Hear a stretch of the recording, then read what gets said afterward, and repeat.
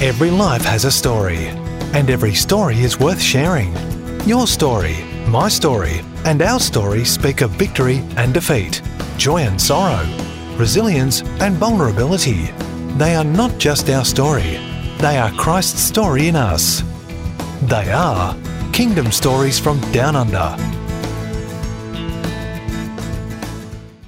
Welcome to Kingdom Stories from Down Under. I'm Nathaniel Costilla, and usually I give a pretty big bio of the person that I'm interviewing. Tonight I won't do the same because John Finkelty's got so much on his CV. Tonight we're going to go straight into it. John, welcome to the show. Daniel, great to be here. Thank you for having me.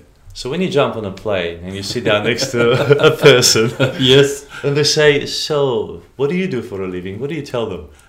My first response is I say I'm a consultant. And if they ask in what area, what field, I say the non-profit area.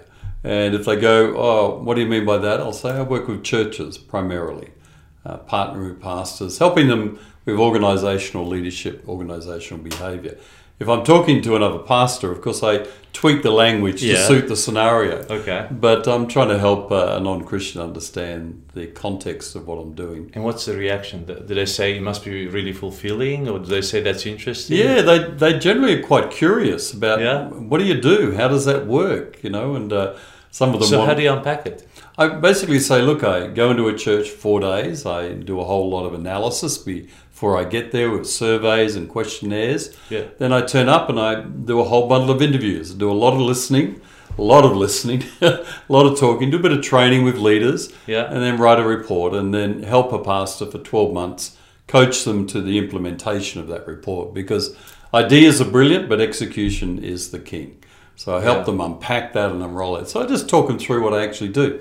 I find most people curious and interested, whether they're a believer or not. Yeah. And especially business people. Business people have an understanding of consultancy that I coaching, think, consultancy. they're kind of used to that area, especially someone in corporate areas of work. They kind of get it, they understand it. And so they like to poke around and prod around in it because they're quite curious about, do churches really need that? Do they do that? Do they listen to somebody? Can anybody tell the priest anything? Oh, dear me. Fascinating. The pastor? Yeah, no, I have some really interesting conversations. Do you also identify as a pastor to the pastors in some sense? Or a minister to the ministers? Yeah, these days I just present myself as a consultant and a coach. Okay. And I talk about my 30 years of pastoring, so I put that on the table to let them know I've sat in the hot seat. That's my phrase I use often. I've sat in the hot seat where you've sat. I know what it's like. Yeah. What you've gone through, I've gone through multiple times. Sure. So I can relate and empathise. But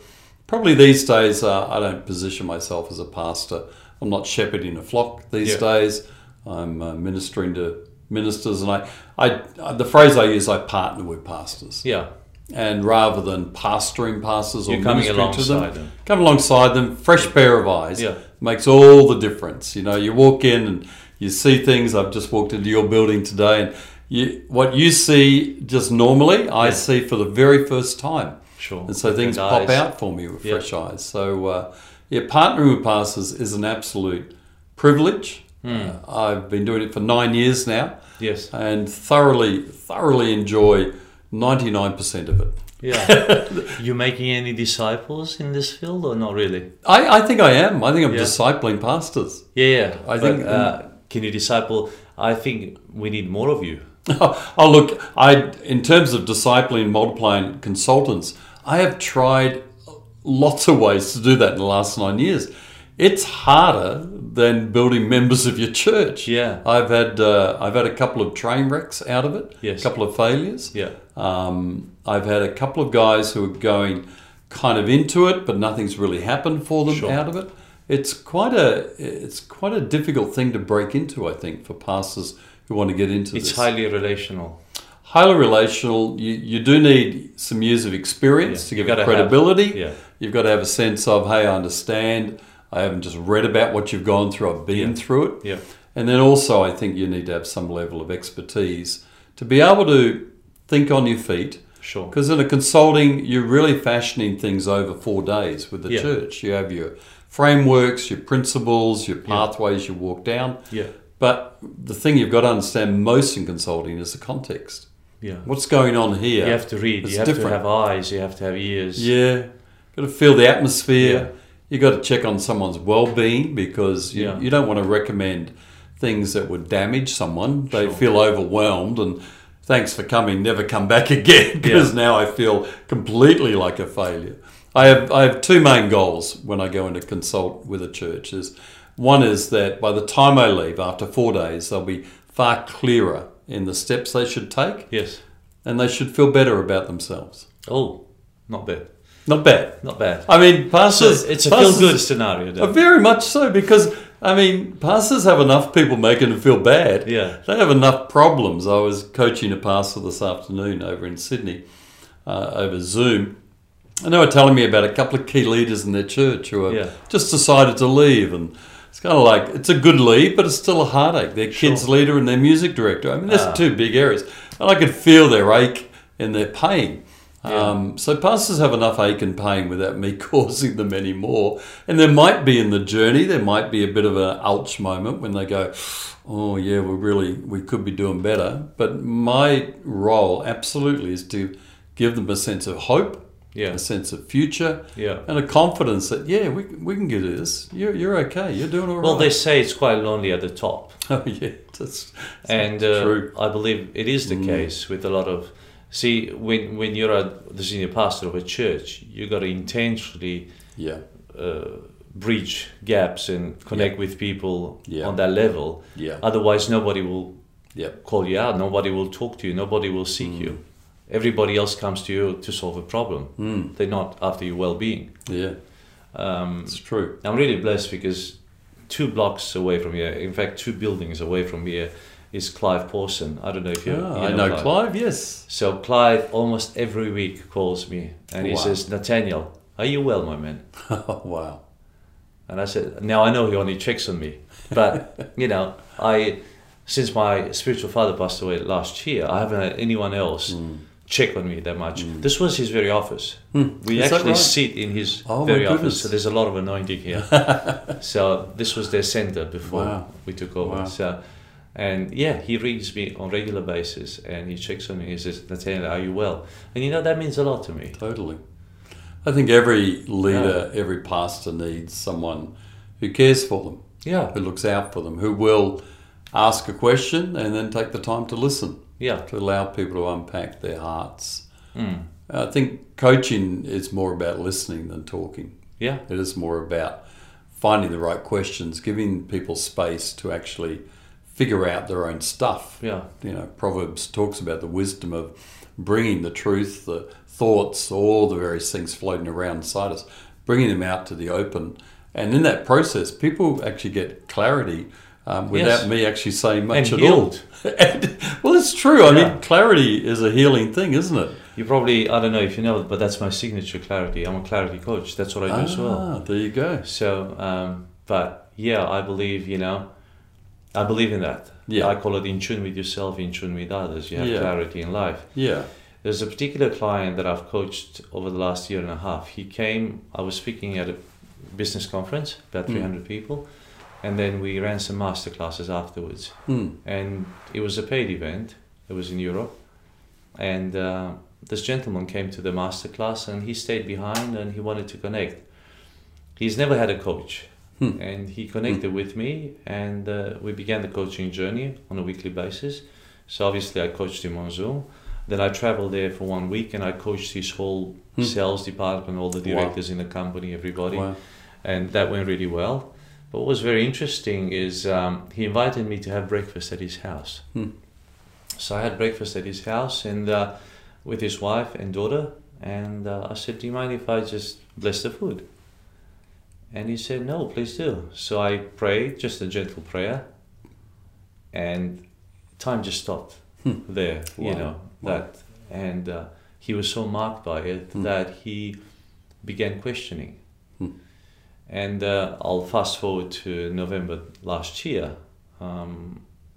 He said, Nathaniel, you listen to me. And the session goes for an hour and a half. And he does 99% of the talking. I just ask questions and then I say, tell me more. That's it, the great phrase, the coaching phrase, tell me more. And I've learned that silence is your best friend. Yeah, absolutely. So, when silence occurs, don't interrupt. Yes, that's it. Because something is happening. That's it. So he said, Nathaniel, tell me, what do I need to do in my life? He said, now you listen to me, you know me, now you've coached me for over a year. And I said, well, what is the shift that you need to make that shifts everything else in your life? I said, what is the one change that will realign everything else in your life? So he said, well, I can't identify it. I said, well, that's the quest. So he went on this quest and he said, he goes, but this is a spiritual quest. I said, yeah, that's right. And then he said, well, I want you to spiritually coach me. Not emotionally coach me anymore. Wow. So I said, okay. So we shifted into spiritual coaching. Wow. And 4th of March this year, he gave his life to the Lord. Beautiful. Last Sunday, he got baptized. Beautiful. And he's walking with God. It's so good. And I think that's the power of coaching, isn't it? Where you stop and listen. And I've had coaches myself. Yeah. Which is a handy thing if you're a coach, to have a coach. I've had a few different coaches, especially over the last 9 years. I've got David Balestri, he coaches me. Okay. You know David? I don't think so. So David Balestri, he is the executive of Darlene Shakes. Okay, right. Yeah. Okay. At Central Coast. Yep. Hope Center, and he's an EQ coach, giant maker. And he's the one that introduced me to emotional intelligence coaching. Right. So it is. It's coaches help you figure stuff out. Yeah. That you kind of got all these questions and you're not sure. And I've got a coach at the moment who's coaching me around a coaching program I'm developing, and it just messes with my head in such a brilliant way. Yeah. And he helps me figure stuff out without him necessarily downloading. Yeah. He's more just navigating. Prompting. And navigating. Yeah, totally. Helping me navigate, think things through, and it's great. We need that. Well, I think one of the challenges today is that pastors don't have coaches, that they engage in a very formal way. A lot of pastors have good friends, they have people who mentor them in a formal way, but there's something about a formal coaching arrangement that just solidifies what you're doing. Well, the coaching goes somewhere, whereas the other one is just journeying together. Yeah. So it's mellow, it's acceptable, it's a bit of feedback, but the person is there just to support you, whereas the coach takes you somewhere. That's right. Goes into your purposes, into your goals, into your direction, and keeps you accountable. I was just thinking the big A word, the accountability, where you meet up with something and how you're going with that. And I found whenever I engage a coach, I'm always working harder on what I'm working with them. Of course. Because I know I've got to talk to them again and go, I better do that project. I better move that along a bit further. It's the magic formula. A to B by when. Exactly. Everybody does the A to B well. Yeah. But by when? Give me that deadline, baby. That'll kill me. Sometimes it has to be, artificial, but it does work. Yeah, it is. It's important. And I definitely, going back to the thought we had before of trying to disciple other consultants and coaches, one of my passions is to do that. Yes. And certainly I think in the next 5-10 years, however long I've got doing what I'm doing, I think one of my legacies will be able to raise up other consultants and coaches. A bunch of them. Yeah, absolutely. But it's interesting, even with Dave Balestri, who coached me, he said, he came to our church as a consultant. He actually came to Churchlands Christian Fellowship. I was the executive there. John McElroy brought him in as a consultant for the church.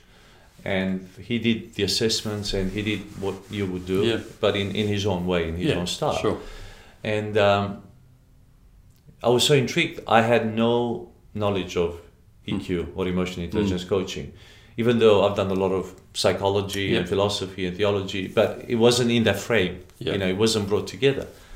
And just on a peppercorn sort of information, it triggered something inside of me. Wow. And he said, Nathaniel, I coach people. And they spend thousands of dollars with me, and I coach them for a number of years, and hardly any of them run with what I teach them. He said, I didn't even coach you, and you began your practice, and then hired me. And I actually hired 2 coaches. I hired him, and I hired Kirsty Boer. She's a South African German very young in the field as well, but she had a master's in positive psychology, and I wanted to understand it from both kind of views. And we actually did gigs in Europe after that together. She was speaking in my gigs. That's how wonderful it was. That's awesome. So, you get guys that you give them only so much of a lifeline, and they run with it. And to others, you give them an avalanche, and they don't even want to swim in it. Yeah, I know. It's strange how people respond with what's available. And I think the challenge for pastors today, and maybe post-COVID we'll see more of this, but the challenge is for pastors to go, you know what, I need some help. Yeah. Put the hand up. I need someone to come alongside me. And I think especially in this post-COVID season, pastors are in dire need of fresh eyes and perspective and help. Well, that's why I wrote the book, and that's why I gave it away. I recommend the book. What did it do to you? Did you manage to read? I read it. Yeah, absolutely. Read most of it, and my wife read it. Oh. But I think the thing I liked about the book was it was straight. Yeah, there was no fluffing around. I mean, you've got some powerful things in there, but you're not dying wondering what you think, or how to be a disciple, or how to follow Christ. I think there's some really healthy, sort of, I would say, strength in the book. Yeah. Of your heart and your passion to see people follow the Lord, and very practical as well. So Thanks. It's a great book, and my wife enjoyed it as well. Well, that's a big tick. I was going to say that's a big tick. I was going to say what was your wife's view? No, man, my wife Diane really liked the book. It's interesting with most people that I meet. The wife reads the book first. Well, I read it first. That's good. I got into it. I think I started, then she snaffled it, and then went through it, and then I finished it up after. But and also, my wife is not given to flattery. No, she'll say to me, "I like that person." Oh, well, that's good. What about that person? Maybe it's not so much. Yeah, and they're right. That's the problem. I know. It's very helpful when you're pastoring if you listen. Yeah. Your wife will often pick people. Yeah. Don't think so. Okay. Sometimes you wonder how they picked us. Deluded them. It's our good looks, our charm. Maybe, I don't know. But they have strong intuition, and they, I often say at the weddings, when I preach, I say to people, a great helper is somebody who rescues you from yourself. Yes. And I think our wives do that very well. They do. How do pastors understand the consultancy? Because a lot of the times they're not ready to pay for something like this, for this service. Yeah. So what they do is they love you to come along and maybe give you an honorarium at best, but they think that you should do this just because you love them. Yeah. Well, I tried in my first year. I've been working on this 9 years now. We're doing our 10th year. And in my first year, I had a friend who couldn't afford the consultancy. Yeah. It's quite a few $1,000s. It's deliberately not cheap. Sure. I've made it. It's not inexpensive. It's at a heightened level. It's a high-ticket item. So I said to this friend, look, I'll come and do it for you at no cost. Well, I did that once. I will never do it again because he had very little value on it. Didn't run with it? No, the report, he was kind of, whatever. The coaching, no, I don't think we'll do any follow-up on it. And I think the report disappeared fairly quickly. And he was quite even disinterested in the process. But the strange thing was, he said, look, please come and help me. But once we started, he kind of lost interest very quickly. And I think one of the reasons I do put a fairly high value in terms of the dollar fee is that it makes churches and pastors go, all right, this is an investment. Yes. And there's an investment of time. Yeah. Because it's 4 days, there's investment of accommodation and meals, looking after me, etc.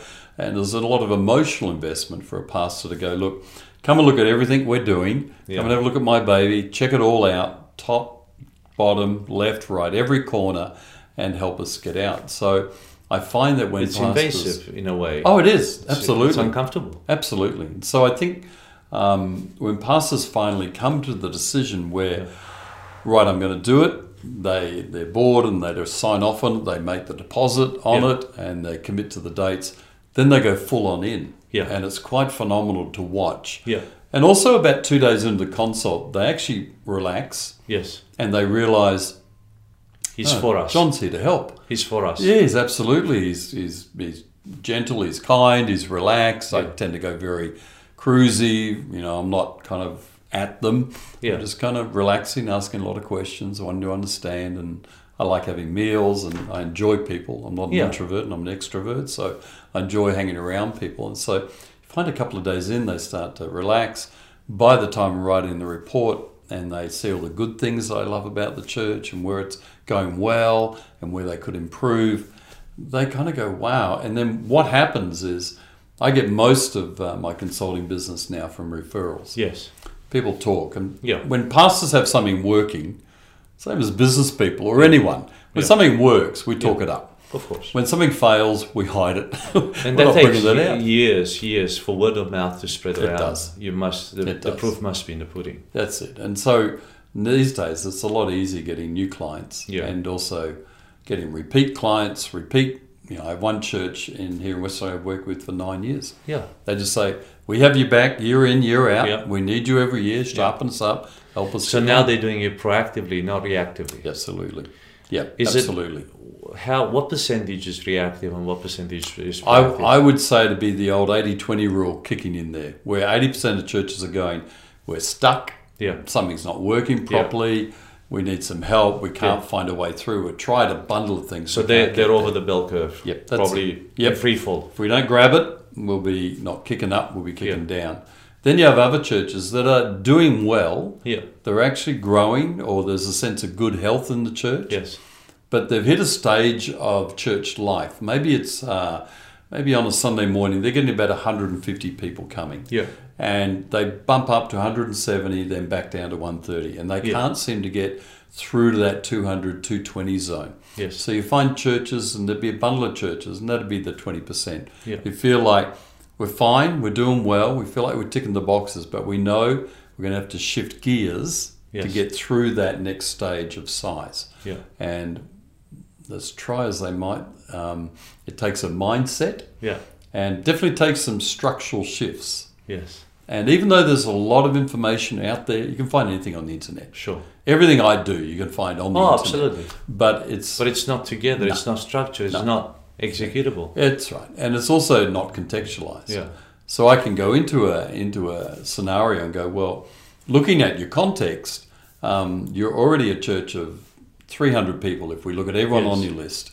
And given your context, that's actually a really sizable church.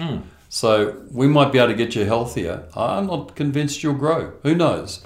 I was going to say, is numbers the biggest measure? No, not at all. But in the world, it is. Yep. In the minds of the pastors, it is. Yep. And I love the fact that even your branding is grow a healthy church, not a bigger church. Growamegachurch.com. Yeah. That might have got more customers, more clients interested. But no, I really work on the fact that whenever a pastor, if I ask a pastor how many people on your active list, your database, it's the most unhelpful statistic and number in terms of the health of that church. Sure. It tells me nothing. All it tells me is size. It is misleading. Absolutely. And it's not fair, even for the congregation, for the pastor, to keep that as their top measurement. Absolutely. And so, I've consulted with a church that was growing, church of 400 plus. Sunday service was alive, almost electric. It was just dynamic. Numbers were going up. Everything about it said, we're booming, we're healthy. Yes.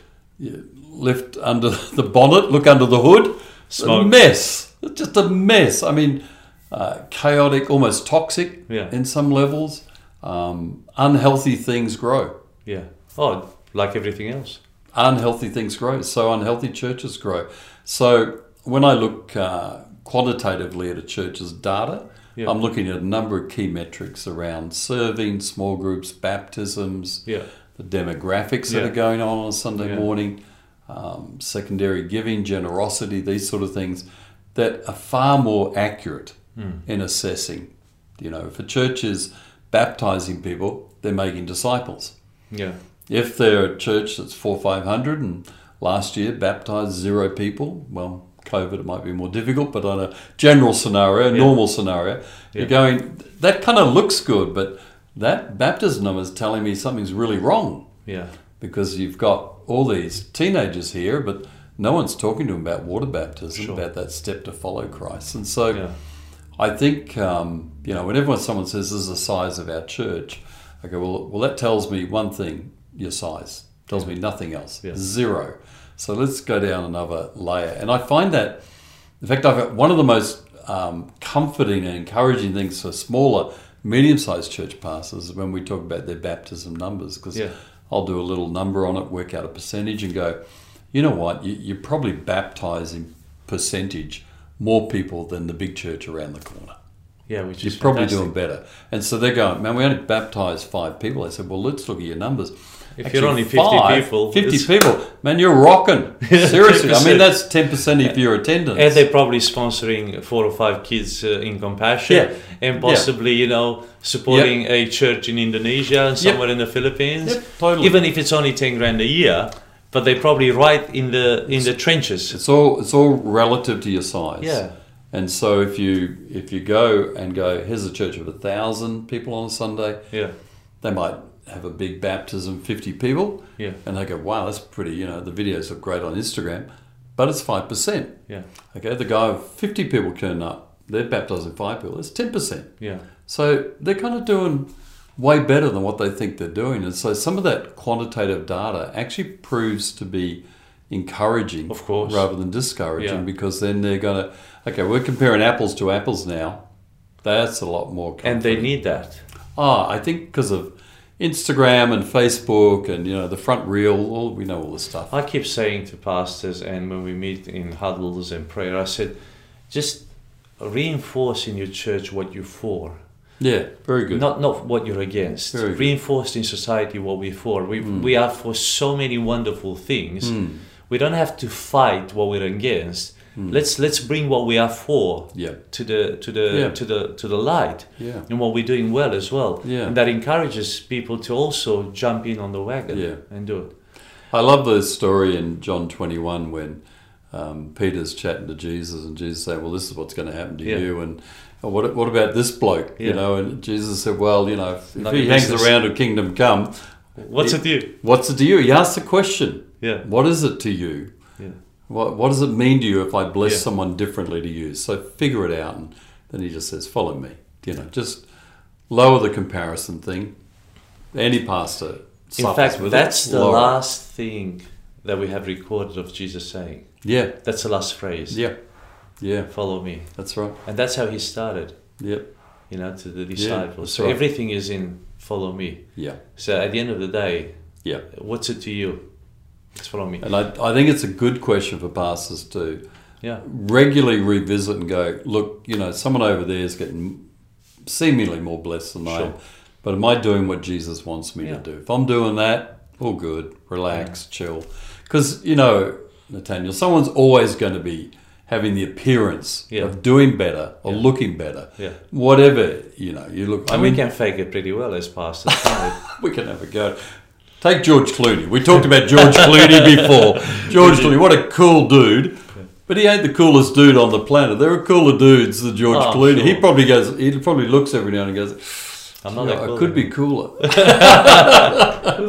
It's a facet of human nature, and I think you just have to wrestle that beast to the ground and go, okay, Jesus, what do you want me to do? Yeah. I look at consultants like Tony Morgan, great consultant in America, amazing what he does. And I look at him and all that he achieves, and then I look at what I'm doing and go, okay, it doesn't matter. I'll just focus in on what Jesus wants me to do. Your usual is amazing to somebody else. Some other pastors are looking to you and saying, wow, what John Finkeldy does is amazing. Yeah, it's true. Your everyday is the wow of somebody else. That is so true. As you said, Morgan's, is wow to you, but to him, that's a way of life. That's right. Now, let me give you a difficult question here. How do you deal with the elephant in the room? Which elephant? The pastor. The pastor when, and I don't want to say this in a demeaning way in any way, but a lot of the issues do hang on the senior pastor. Yep. because he's the ultimate decision maker. Yeah. And even if he's a nice guy and his character is sound, sometimes the decisions that he or she makes are not fantastic. Yeah. And I think this is a massive pivot for you to swing in your consulting, in your coaching, because if you can't help the senior pastor, the subordinates can only do so much. And to you, I'm sure that it's quite obvious what needs to change. How do you handle that? You really have to start from, there's probably two things. One, you've got a formal relationship because they've engaged you as a consultant. Trust. There's a fee aspect related to that. So they've engaged you formally at a level. So they've already put a big investment in, which helps them lean in from the start. Secondly, then, the way I'm wired is I want to relationally connect with people. Yes. I don't want to just do a formal, hey, I'm your consultant, you're my client. Kind of some of that language I don't really like to some degree. So you find that relationally, you start to warm the relationship up. Yeah. You just naturally start to find a connection. Sure. And that varies. Some people it's almost instant. There's a chemistry and you connect. Yeah. Other people it takes months. Yeah. So I work on that relational side. And what I find is that if I can win the confidence of the pastor, if I can get them seeing that I'm there for them, I want to give them hope, I want to give them clarity, I want to guide them. I'm not going to give them stuff that doesn't fit their context. Sure. I'm going to tailor it for them. If they grab that, then I find that it flows. And sometimes even surprisingly, they respond really quickly. I had one pastor I was working with, and I thought, I don't think he'll see this interview anyway. I'll share the story. No one will know who it is. And I thought towards the end of the consult, I don't think he's going to really take on board what I'm telling him. Yeah. And I talk with pastors about the sustainability of their lifestyle and the productivity of their ministry.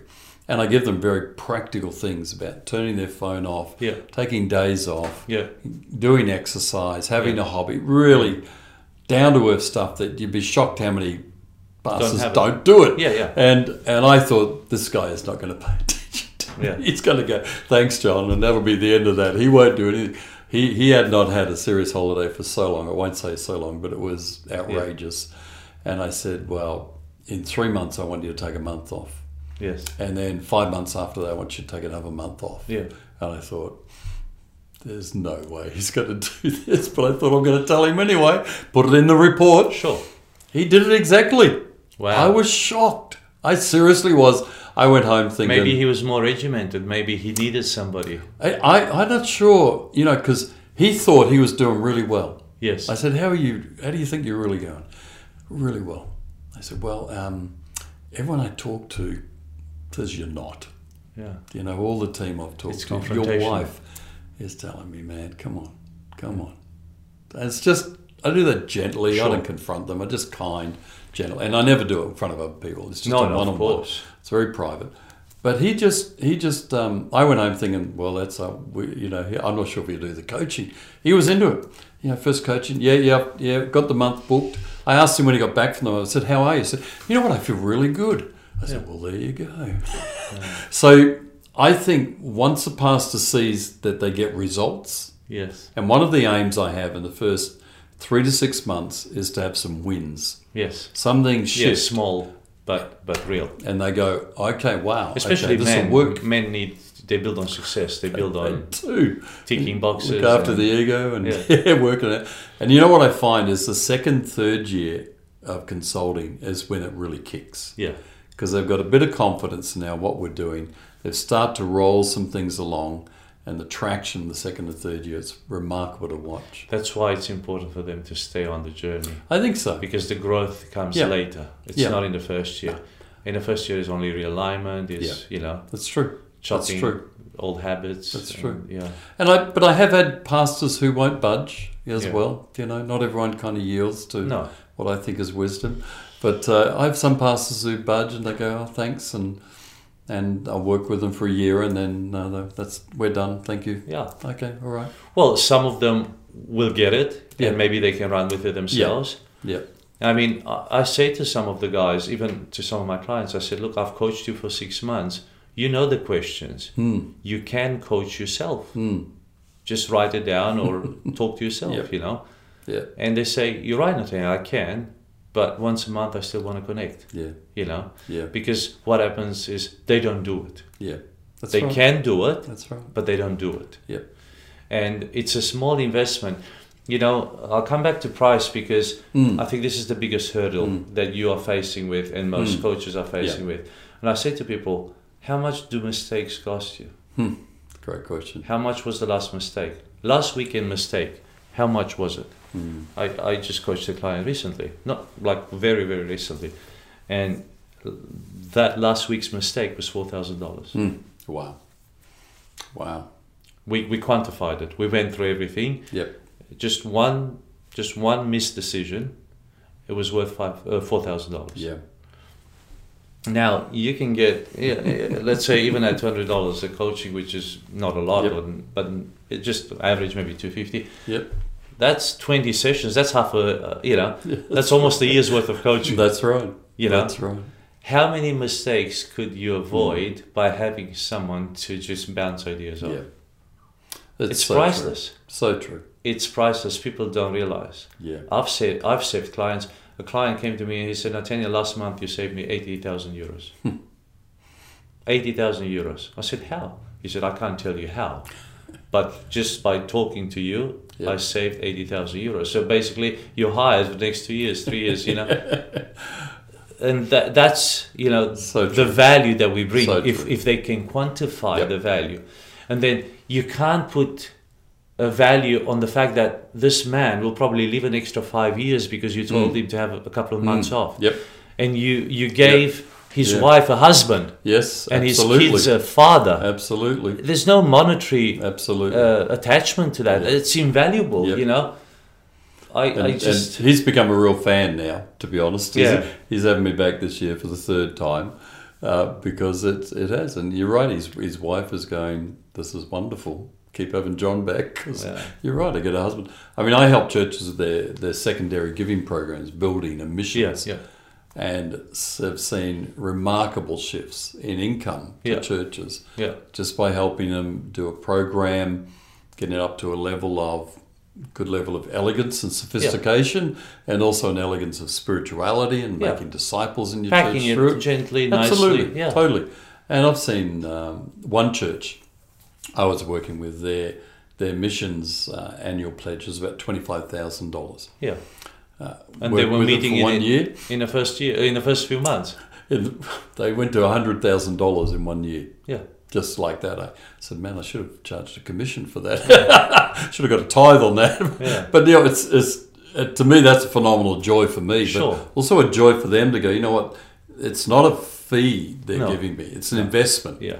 And they'll get that back in spades. Oh. Absolutely, every single time. So... Apostle John Kelly, who's also one of my spiritual dads, he said to me, Nathaniel, if you don't have a spiritual father or a coach, he said, buy yourself one. Yeah. And I said, what do you mean buy yourself one? He said, well, with spiritual fathers, it's not like with coaches, he said to me, Nathaniel. He said, you buy them lunch, you buy them coffee, you take them on a day trip, you look after them because they invest in your life. Totally. Have people, he goes, always pay for them. Yeah. Because the wisdom that they give you, the experience, the seasoning that they've gone through, they will avoid. He said, just for stopping you making the mistakes is worth it. Let alone for where they propel you and where they push you and the hope and the confidence they give you. It's just amazing. It is. It is that ability, I think, to give people an assurance. Yeah. So where did it all start for you? Where did you grow up, John?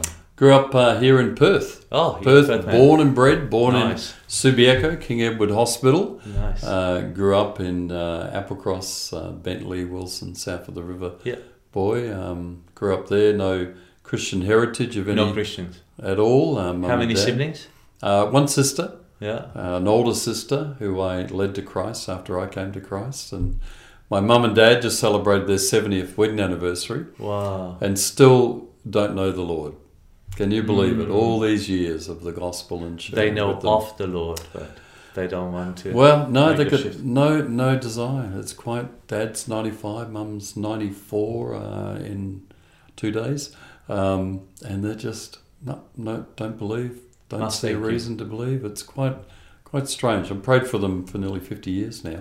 And you've led thousands of people to Jesus. Yeah, and Mum and Dad, they've at various times sat next to me in church, come to church for baby dedications, Christmas, Easter, cheered you on, various things. Yeah, they love what I do. Probably proud of you as well. Yeah, totally proud. Bragging to their friends. Yeah, totally. Senior pastor of C3, Heaven Heights. All that stuff, and come to church. And I remember sitting next to my dad once at one of our grandchildren was getting dedicated, and my mum and dad were sitting next to me, and Jason preached and gave the call, and I'm sitting there praying, Lord, come on, please, looking at my dad.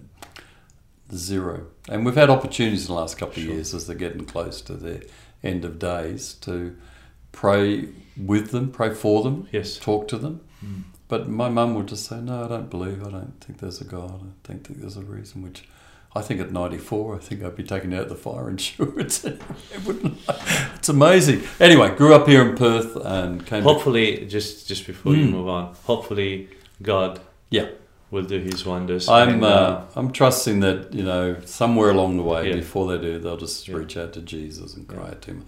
My dad's got a softer heart than my mum. My mum's just settled, but I think Dad's got.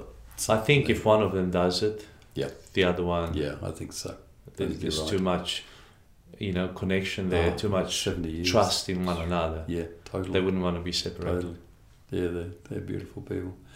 Came to Christ when I was 19, did the whole hippie thing back in the 60s and all that sort of stuff. How did you come to Jesus? Well, I was living in a house in Subiaco, a bunch of hippies living there. Were you into surfing more or skating? Yeah, surfing. Yeah, kind of surfing, hanging out. Marijuana? No, the one thing I never did that all my friends did, I never did drugs. Not once. It's not too late. I reckon I was the only hippie in Perth who never took drugs. I'm glad I didn't. Just smoking and drinking? A little bit of smoking, mainly drinking, but we're real into vegetarianism, Buddhism and meditation and Hare Krishna and into a lot of spirituality, occult stuff, everything.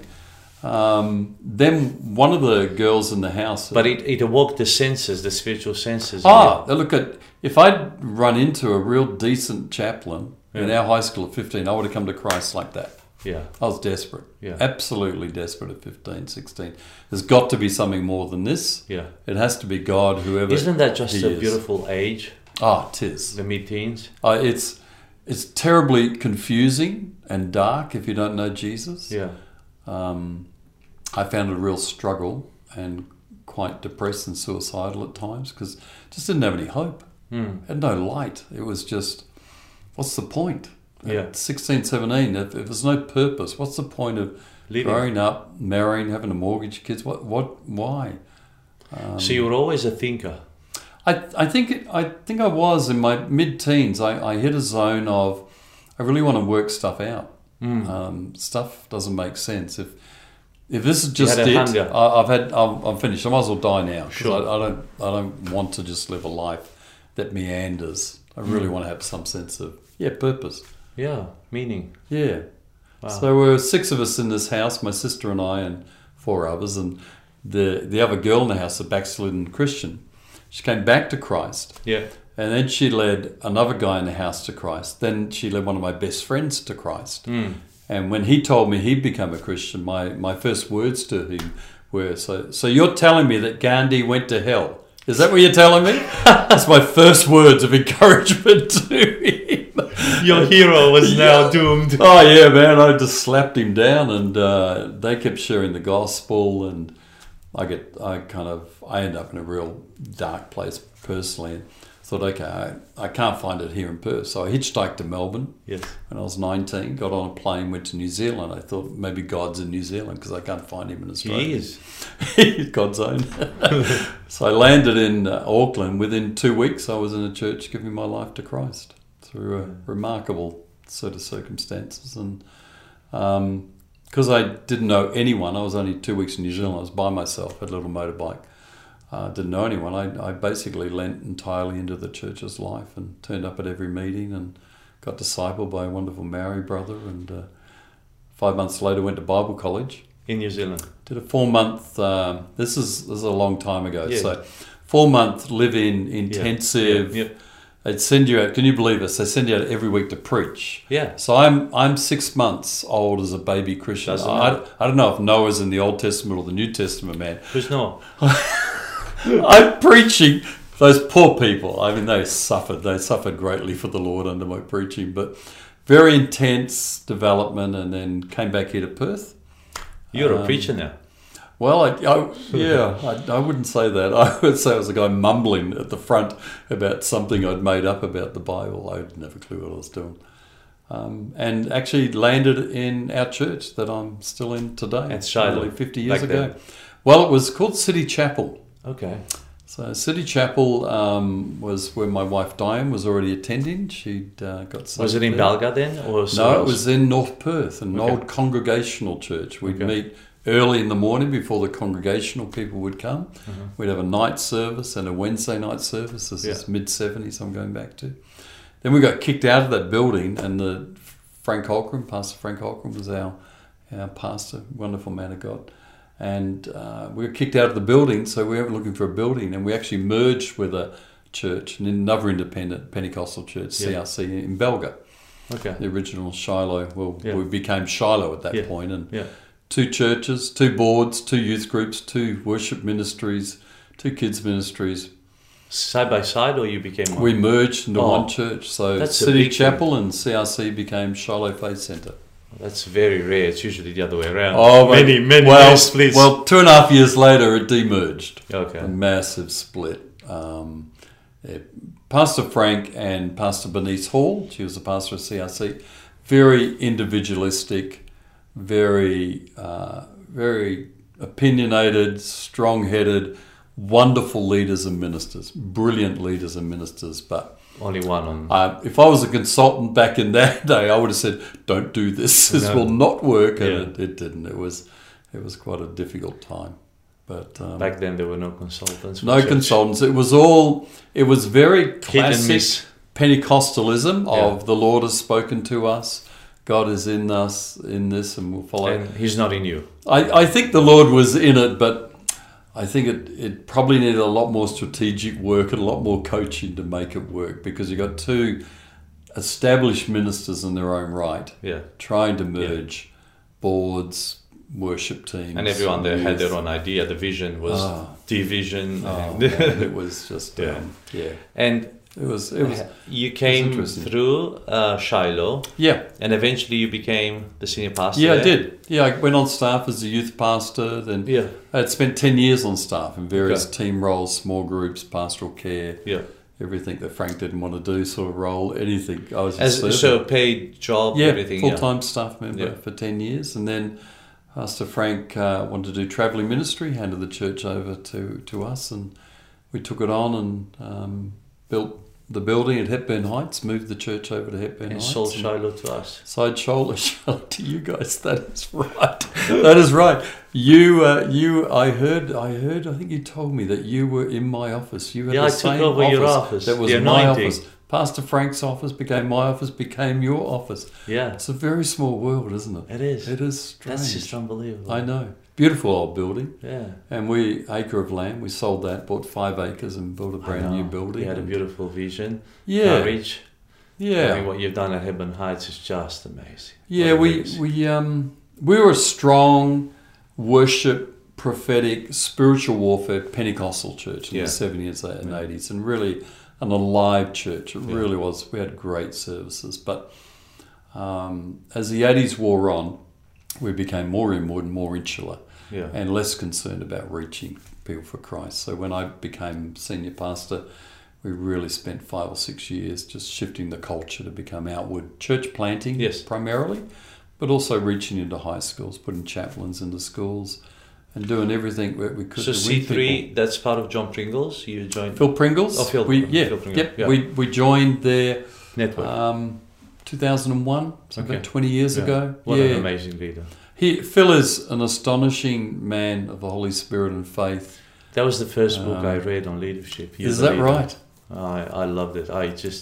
It helped me so much understand leadership. Yep. I also had Hayden Nelson. You know Hayden? Yeah. So Hayden was my leadership lecturer at university. Ah, right. And he also did Doctrine of God with me, but in leadership, he coached us. He was a great leader. Great leader.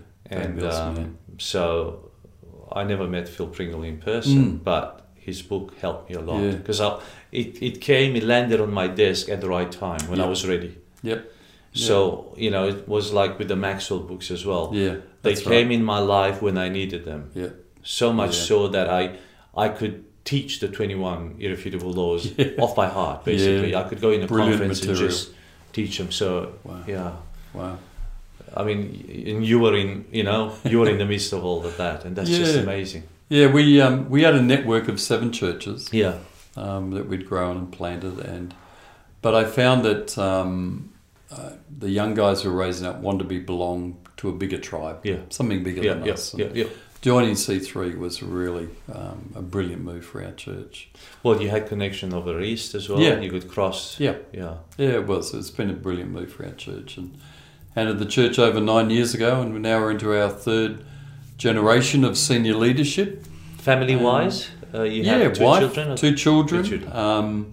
Yes, and grandchildren now. 4 grandsons. Oh, beautiful. Both of my children have given me 2 grandsons each, and they're unfortunately not going to give me a princess. They've said, "That's it, Dad, no more." Boys. I'm disappointed. No granddaughter to spoil, but 4 grandsons. They'll be great granddaughters. Yeah, great granddaughters if I'm around that long. You will be. I love my grandsons. Isn't it 120 now? Wasn't it after the flood? 120. Well, my dad's 95, and I'm not sure I want to live to 95. My dad is fading, and I think I'll check out before then. I think it'd be my desire, up to the Lord. But I think it's as a pastor, as a Christian, let alone being a pastor, you go through many challenges, trials, difficulties, temptations through the journey. Yeah. And you would have seen, as I've seen, people explode and blow up and ruin their life. And I am so thankful now at my stage of life, having grandsons. I call it the golden years. Yeah. Where you can enjoy it. You can enjoy the legacy, the fruit. Yeah. Grandsons, they're loving, they're kind, they're thoughtful. They love being with me because I pay for everything, and whatever they want, they can have. Yeah. It's not a problem. But it's the golden years, and I thought, over the years, you can be tempted with adultery, you can be tempted with taking your own life, you can be tempted to throw it all away, walk away from God, do the whole thing. Yep, absolutely. You get offended and hurt and disappointed, and of course you will. Just in life you will. But to actually get the other side of that and go, you know what? Thank goodness, the grace of God, the goodness of God, the strength of God that He's given me to get through. And now I get to have this glorious season of helping pastors, enjoying my family life. It's just I don't know. Stress-free in a sense. You choose your hours, you choose how much work you take on. Absolutely. You don't depend on that income alone. You're not striving. Yeah. You don't have to please a board or a congregation or, Sounds good, doesn't it? Yeah. Well, in our case here, because we run a business, so I run a business, so I don't depend on the church to pay for my wage and salary. Then I'm not that stressed or attached, or it's not church dependent. Yeah. So the ministry is something that I do with joy. Yeah. And when I talk to certain pastors, and probably I mentioned this to you, for me to lead a church, a small church, it's not difficult. I don't find it difficult. Yep. Some people are snowed under and they go, how can you do this? And I think, man, if you ran a business, you'd be doing this with your eyes closed. Yeah. I mean, true. Running a church, but the admin side is very simple. The finance side is simple. The personal side is the most difficult. Yeah. Even the preaching is not that difficult. Yeah. Yep. Do you know what I mean? So we have to deal with people, but we know that. But in the business world, you have to deal with people if you're in customer service, or true. If you're a service provider. So then, really, of course, why is it so difficult? I mean, why do we become pastors if pastoring is so difficult to do? I remind pastors sometimes that there's actual aspects of the pastoral lifestyle that are really good. Yeah, you're pretty well your own boss. You are, and if you have just a few staff, unless you've got a large church or a lot of staff, If you've got a few staff, then you can work around. You can work your own hours to a great degree, and you can set your stress levels. Now that I think the burden spiritually of doing it, that is another significant. That's of the course. deal. And I think that's the shift I've felt. I feel way less burdened. Yes. Than the when heaviness. I was leading the church. You carry people on your heart. Of course. And you don't, as a consultant, you care, you love, you help, but it's not the same level. Well, it's not yours. Yeah. You're helping someone else carry their own load. You're not actually carrying it for them. That's a good way to put it, actually. Yeah, you're lifting them up to carry the weight. That's right. That's right. It's a different load, though. In fact, you're not allowed to carry it for them. Yeah, that's true. And you can't. Because if you're carrying, that means you're not doing your job. That's right. Yeah, you've gone too far. It's definitely easier than pastoring. So it's a good stage of life to do this for me and to enjoy my life. And like you say, I can work my hours and juggle them as I want to. And I love what you do on social media as well, because you are so relaxed. Thank you. You know, the way you talk to people, you're yourself. There's no, you don't have to be like, you know, the Sunday church pastor. Yeah. In the sense, there's no that pressure. Yeah, that's right. You can talk down. Yeah. You can bring strong principles. Yeah. And you speak with a very, very caring heart, but in a very usual language, in a very everyday language. It's almost like, you know, I'm just opening my heart to you. And I love the fact that it doesn't seem like you really have a 3-point agenda. Yeah, right. Do you know what I mean? Yeah, no. It seems natural. Guys, I just want to bring some value to you, some input. I've been thinking about this. What do you think about this? Yeah. Engage with me. I think that's beautiful. I think that's how people learn today. Thank you. Yeah, no, look, you're right. I'll jot down a few thoughts on a bit of paper and, okay, let's hit the live button and go for it and pop it out there. Are you managing all the technology yourself? Yeah. Which is great. I'm quite geeky. I enjoy it. I actually like the technical side of, you know, I've got a website. I rebuilt the website myself. I enjoy all that. I mean, you get heaps of help these days with anything you do, tech side, but I like that sort of stuff. I've done the same. I've built all our websites, all the social media, all the videos. It's just, if I understand it, then I know what we can do. Yep, that's right. You know, then when I ask people to do is, I come from a point where I understand what's going on, and it just helps me. It helps me, you know, reach various places. Yeah. And it's not that difficult, really. No, it's not. I've just recently added some lighting into my home office. Yeah. Got a new mic set up, new camera set up, a couple of monitors. I'm feeling like I'm professional now. Yeah. Nice. It is good. It's a good stage of life. So you are building a legacy. What would you like to be remembered by? That's a great question. I think primarily, definitely someone who found Jesus, redeemed by Jesus. To me, the word redemption is one of my favourite Bible words, is because I knew I was deeply lost. So to be found by Christ. So I think in terms of following Jesus, to be a redeemed person. I think to be a husband, a father, a grandfather. I want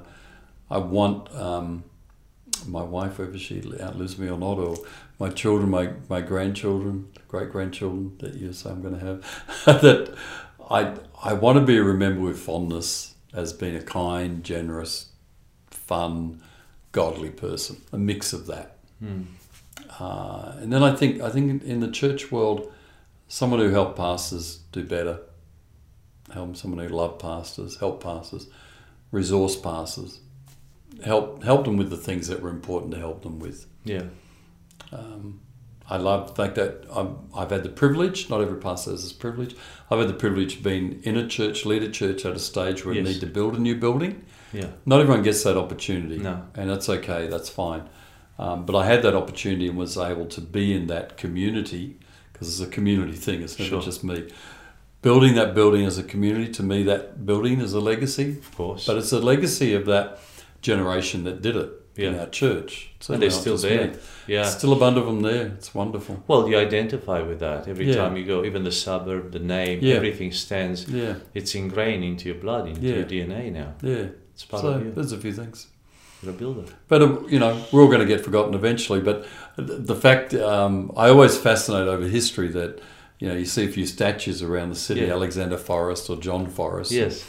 But you think all the thousands and hundreds of thousands of people who've lived in Perth who are not remembered anymore, and I'll be one of them. But, the fact is that eternity will be a long time to enjoy and But you've got books and other bits and pieces. That will outlive you. Yeah. I don't think I'll be as in Spurgeon's league where people are reading my sermons 100 years afterwards. Absolutely right. But even if your grandkids read it and your great-grandchildren read it, that's enough for you. That's right. They'll know, and they definitely know. Talking to my eldest grandson recently about baptism and doing a bit of discipling with him was a real joy. He started attending the youth ministry that I used to go to. Wow. When I was a young guy. That is legacy. That is an unbelievable privilege. I feel deeply just to see blessed just to see that. Yeah, that's just, Well, your commitment to the cause of Christ and perseverance does pay off. Obviously in eternity, but it's nice when God gives us the gift to seeing it. Yeah. Here.